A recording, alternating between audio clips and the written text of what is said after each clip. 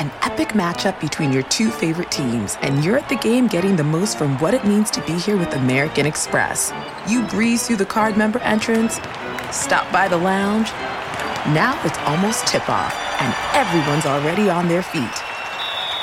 This is gonna be good. That's the powerful backing of American Express. See how to elevate your live sports experience at americanexpress.com/withAmex. Eligible American Express card required. Benefits vary by card and by venue. Terms apply.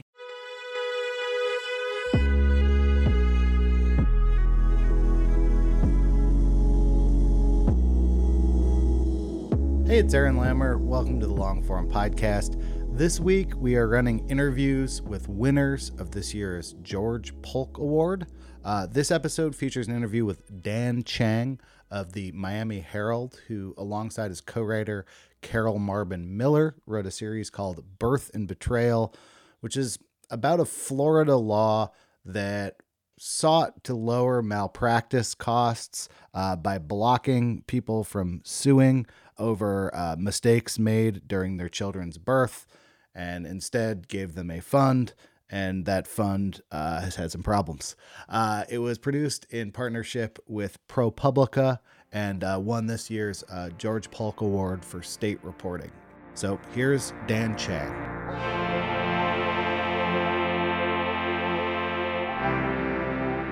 Hello, Dan Chang of the Miami Herald. Welcome to the show. Hi, Aaron. Thanks for having me. Generally, I try to give a summary of what an article is about, and I feel like this one's a difficult one. So the story that won the Polk Award, give me the nutshell of what this story is. Well, look, the nutshell is that this was a no-fault compensation fund that the state had set up back in 1988 to compensate a particular class of parents, which was those whose children were catastrophically injured at birth, usually from lack of oxygen or oxygen deprivation or spinal cord injury. And these parents lost the right to sue in court, and instead they were forced into this fund where they were treated very much like a liability, or many of them were anyway. They had to basically fight for everything from things that you would think are medically necessary, like medication, wheelchairs, to other things like special treatments for their children that might just help make their lives easier. And this program that had promised to make these parents' lives easier, to help them care for their catastrophically injured children, it didn't do that for them. As a journalist working in Florida, do you find that you cover a lot of stories like this where it's like it works this way in 49 states and then it works this way in Florida? I certainly feel sometimes like Florida is special and different from other states. It sort of stands out in a bad way. But look, there is, to be fair, another state that had this program. In fact, it adopted it about 1 year before Florida. And that state still has it, and that's Virginia. And Virginia and Florida are the only states that have a specific no-fault compensation fund like this. And they were both created around the same time because of a medical malpractice insurance crisis that both states said were driving doctors from their states or causing them to stop performing certain high-risk surgeries. And obstetrics or delivering children is pretty high risk because if something goes wrong, a child survives, you need to provide for a lifetime of medical care. So before this story, did you have a lot of experience in reporting on the healthcare system? I did. I've been reporting on healthcare since about 2013. What does someone on that beat look for, and what did this story look like when it first came to you? I think that someone on this beat, on the healthcare beat, looks for stories from the perspective of patients, from people who want to access or need to access the healthcare system, and for different reasons cannot. It's a pretty complicated system. It's difficult for most people to understand how their health insurance works. That's if they have health insurance. And then if they don't, there's a whole other system that they go through. What you look for is access issues and then accountability for that. And that accountability can be spread pretty wide. It can be the provider. It could be also maybe a lack of oversight or regulation from the state. It could be the insurer. In a way, this story has echoes of stories about privatization, right? You're taking something that would historically be the purview of a judge awarding damages and putting it into the hands of what sort of operates as a kind of a hedge fund, a investment body that pays out. In looking into that, because this is not like a judge and jury kind of situation, what kind of access to files, records, and that kind of thing did you have going into the investigation? So we had the NICA claims, just sort of walk you through the process. A parent for whom, the worst day in their lives probably has occurred, but at some point they had signed a form about this, acknowledging this program. What happens when you sign this form is that you agree to go through an administrative court, which is very similar to a court of law. And Florida has a very good public records law. And so all of these hearings and, well, at least the petitions, the written petitions, and if there were appeals or denials and approvals, all of those things are contained in the Division of Administrative Hearings records online. So we were able to scrape that database and get all of the cases, and there were roughly 1,500 of them.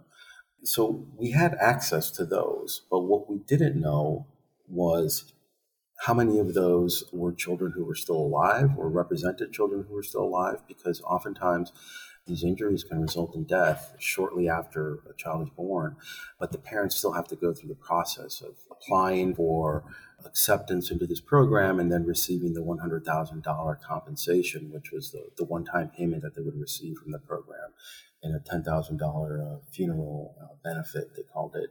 And those amounts have since been increased since our stories were published. And I have to say that NICA was pretty cooperative when we asked for records. They wouldn't allow us to see, and we tried to sue to get this, to get a list of the names of children who died. They took us to court and argued before a judge that the Miami Herald just wanted to print the names of dead children on its front page, which was a pretty preposterous accusation. But we lost that case. And so what we were trying to get were these things called activity logs, notes of conversations that the claims managers for NICA would have with parents. So parents would call saying, I need help. There was a hurricane and I don't have a generator. Can I go to a hotel? You would see all these kinds of things, different requests and conversations from parents, and what the administrator would tell them, which was often, did you get your insurance to cover it? Has somebody else stepped in to try to pay? Because NICA always considered itself the quote unquote payer of last resort. So you worked on this case with another reporter. How long from when you first started working on this to when it was published? Let me see here. So Carol Marvin Miller is my colleague, and she is the deputy investigations editor of the Miami Herald. And yes, we worked on it together. I want to say there was a period of time where I had to jump off because of the pandemic. So we started requesting records, I want to say in about 2019. Yeah, in 2019, we started writing to NICA and saying, tell us about your organization. Send us what the handbooks that you send to families, and we want some minutes of your past board meetings to see what you guys, discussed. And I think this raised a little bit of a red flag at NICA, because they were curious, like, who are these reporters who are asking about us? And that was kind of one of NICA's secret weapons, I think, was that they were pretty obscure. Not a lot of people knew who they were or how they functioned. That, I think, provided them some ability to operate very much the way, however they wanted to. So we started requesting records in 2019. And then once the pandemic hit in about March of 2020, we went to working from home full time, and I had to cover the pandemic full time. So I had to peel away until about, I want to say September or October of 2020. And then I started working with Carol once again. And she did the lines work of really going through a lot of those cases that I said that we'd scraped off of the Division of Administrative Hearings websites. She had identified some really good cases, and we also found some parents just combing through the records, missed redactions. We were able to find Jamie Acebo, for instance, who was the mother in part one. We also found them through speaking with nonprofit groups and advocates for the disabled and handicapped. And I had called one group called the Florida Health Justice Project to ask if, hey, have you ever heard of this program, NICA? And they happened to know a family who had NICA, and that was Justin Wynn's family. up in Jacksonville, which was just a touching family and story.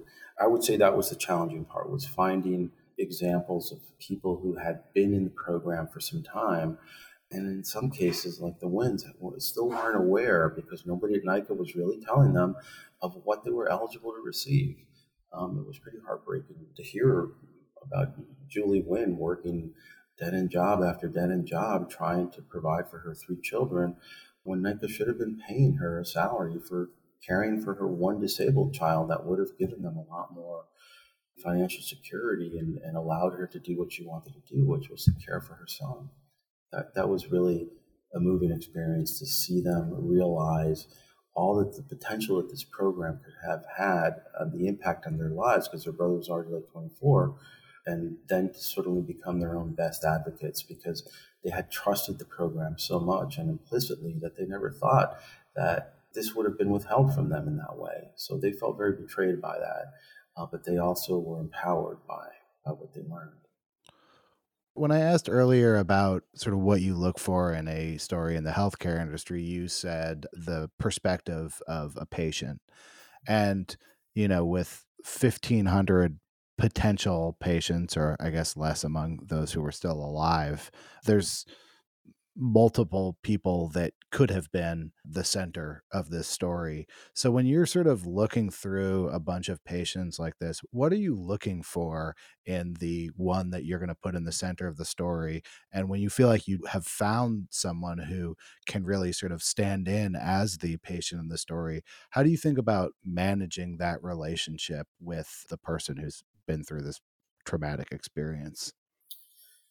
Carol and I had an agreement or an understanding that we would not leave any of these families worse off than they were before, that we wanted them to feel good about having shared their stories with us, because this is very painful to ask people to relive such a traumatic experience, and not just a traumatic experience of their child being catastrophically disabled at birth, but having to fight with NICA, and that almost felt, I think, to some people like reopening old wounds. But in terms of how we chose, there are a lot of different things that go into that. I would say in broad strokes, you always want a sympathetic character who is facing a tremendous obstacle and can hopefully overcome it, right? But then, that character has to be willing to open up to you too. And so we have to have access, and they have to be willing to provide us that access. We have to be very open and upfront about who we are and what we're doing. And when we called Jamie Acebo, literally just a cold call after we found her name, she sounded very surprised because her daughter had already been dead for a few years, and she thought that she was done with NICA. And she was very, I don't want to say flattered, but surprised that a couple of reporters would call and ask about this program, NICA. And we asked her about some of the things that we'd heard, because in those minutes that we had requested early on of board meetings, there weren't very many parents that ever went to the meetings. But there was one instance, so it stood out when they did. And there was a family that went before the board, a mom who was very well spoken and talked about how the program wasn't meeting the needs of children. And it was very, it wasn't providing enough help for families. It wasn't doing anything to help them come together and, give each other support. That it was very focused on sort of very young children, but once they got into adolescence or even adulthood, there was nothing there for them. She made a lot of really good points. And so, we had some idea that, well, if she's feeling this, we're curious how other parents were. So we were very open, and we told her, look, we want to know what your experience was like. And, we understand that for some parents it was helpful, maybe for others it wasn't. And that was kind of all we had to say. We just it was sort of tell us about yourself and your experience in NICA. And she did. And it was a fight for her. And she was grateful, I think, certainly for the help that NICA had provided. But she certainly did not feel like they had delivered what they had promised when the state took away her right to sue. And they took away her day in court. This replacement, was it worth it? Was it commensurate with the right that she had lost? Not really, not in her opinion.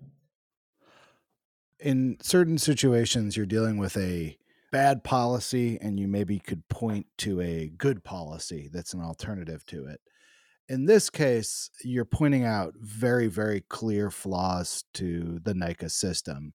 Yet the system of people all suing each other in hospitals is also probably not a very well-liked system. How did you think about that aspect of the story and the way things work in the other 48 states versus the way that they work in Virginia and Florida? So we were very familiar with Florida, but obviously not every state. And so we reached out to experts. And I got to tell you that some of the experts that we spoke to like this kind of a program. And I feel like in the end, we came to see what the value of a program like this could be if it were run in a way that you weren't made to fight tooth and nail for every claim that you wanted, or arbitrarily denied without any real explanation or justification for why they weren't providing this service to your child. There was one guy I remember in particular at Stanford. His name's David Studdert, and I believe he's from New Zealand. And he told us about how in New Zealand they have a no-fault compensation program for injuries, medical injuries, and that the program is very well liked in that country because it's fair and because it provides the medical services that people need. And then we spoke to the guy who ran the September 11th Victims Compensation Fund up in New York. And he told us about a very important part that we hadn't thought about. And that was that when they were sort of hearing families' petitions for their family members or loved ones' death, that they needed a forum where they could express their feelings, where they could maybe confront whatever they felt it was that it caused us, And we thought about that too. I think that what many of the families told us they wanted, and that we unfortunately couldn't necessarily provide, is that they wanted to understand what happened to their child. In a medical lawsuit, whether you win or lose, you get some sense of, closure on that. And a lot of families told us that they weren't able to get that. So you're right. I think in most medical malpractice cases, families or the plaintiffs don't get anything. So, yeah, we did think about that. And we think that NICA could be a good program, and we think it's a better program now. And in some ways, you could say that it does more than suing does. So you've been reporting on the healthcare system for almost a decade now. If you were talking to a young reporter who was just dipping their toes in, what advice would you have? And maybe what mistakes did you make early on that you know better now? Well, first I want to take issue with this young thing. That automatically implies that I'm old, and I am, but I don't like to be reminded of that. Look, advice is that I think that the same that I would have for almost any beat. You got to be curious, and you have to be willing to learn, because this is a complicated, or it can be in the United States, especially a complicated topic. If you want to find out where people are having trouble getting what the, life and death care that they need, and who's getting hurt, you got to sort of understand how the system works and what the incentives are. You have to listen. That's the other thing, because everybody has to have a run-in with the healthcare system at some point in their lives. And so healthcare touches people across all walks of life. And if you listen to people, if they tell you about their healthcare experiences and encounters, you're going to learn a lot more. Well, congratulations again on this award, and thank you so much for this interview.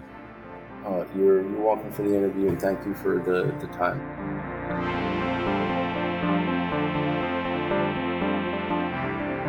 That was the Long Form Podcast. Thanks to Dan Chang.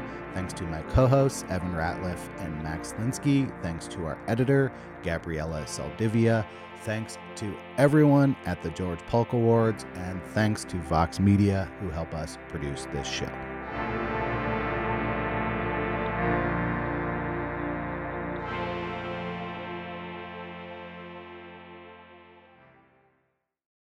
An epic matchup between your two favorite teams, and you're at the game getting the most from what it means to be here with American Express. You breeze through the card member entrance, stop by the lounge. Now it's almost tip-off, and everyone's already on their feet. This is gonna be good. That's the powerful backing of American Express. See how to elevate your live sports experience at americanexpress.com/withAmex. Eligible American Express card required. Benefits vary by card and by venue. Terms apply.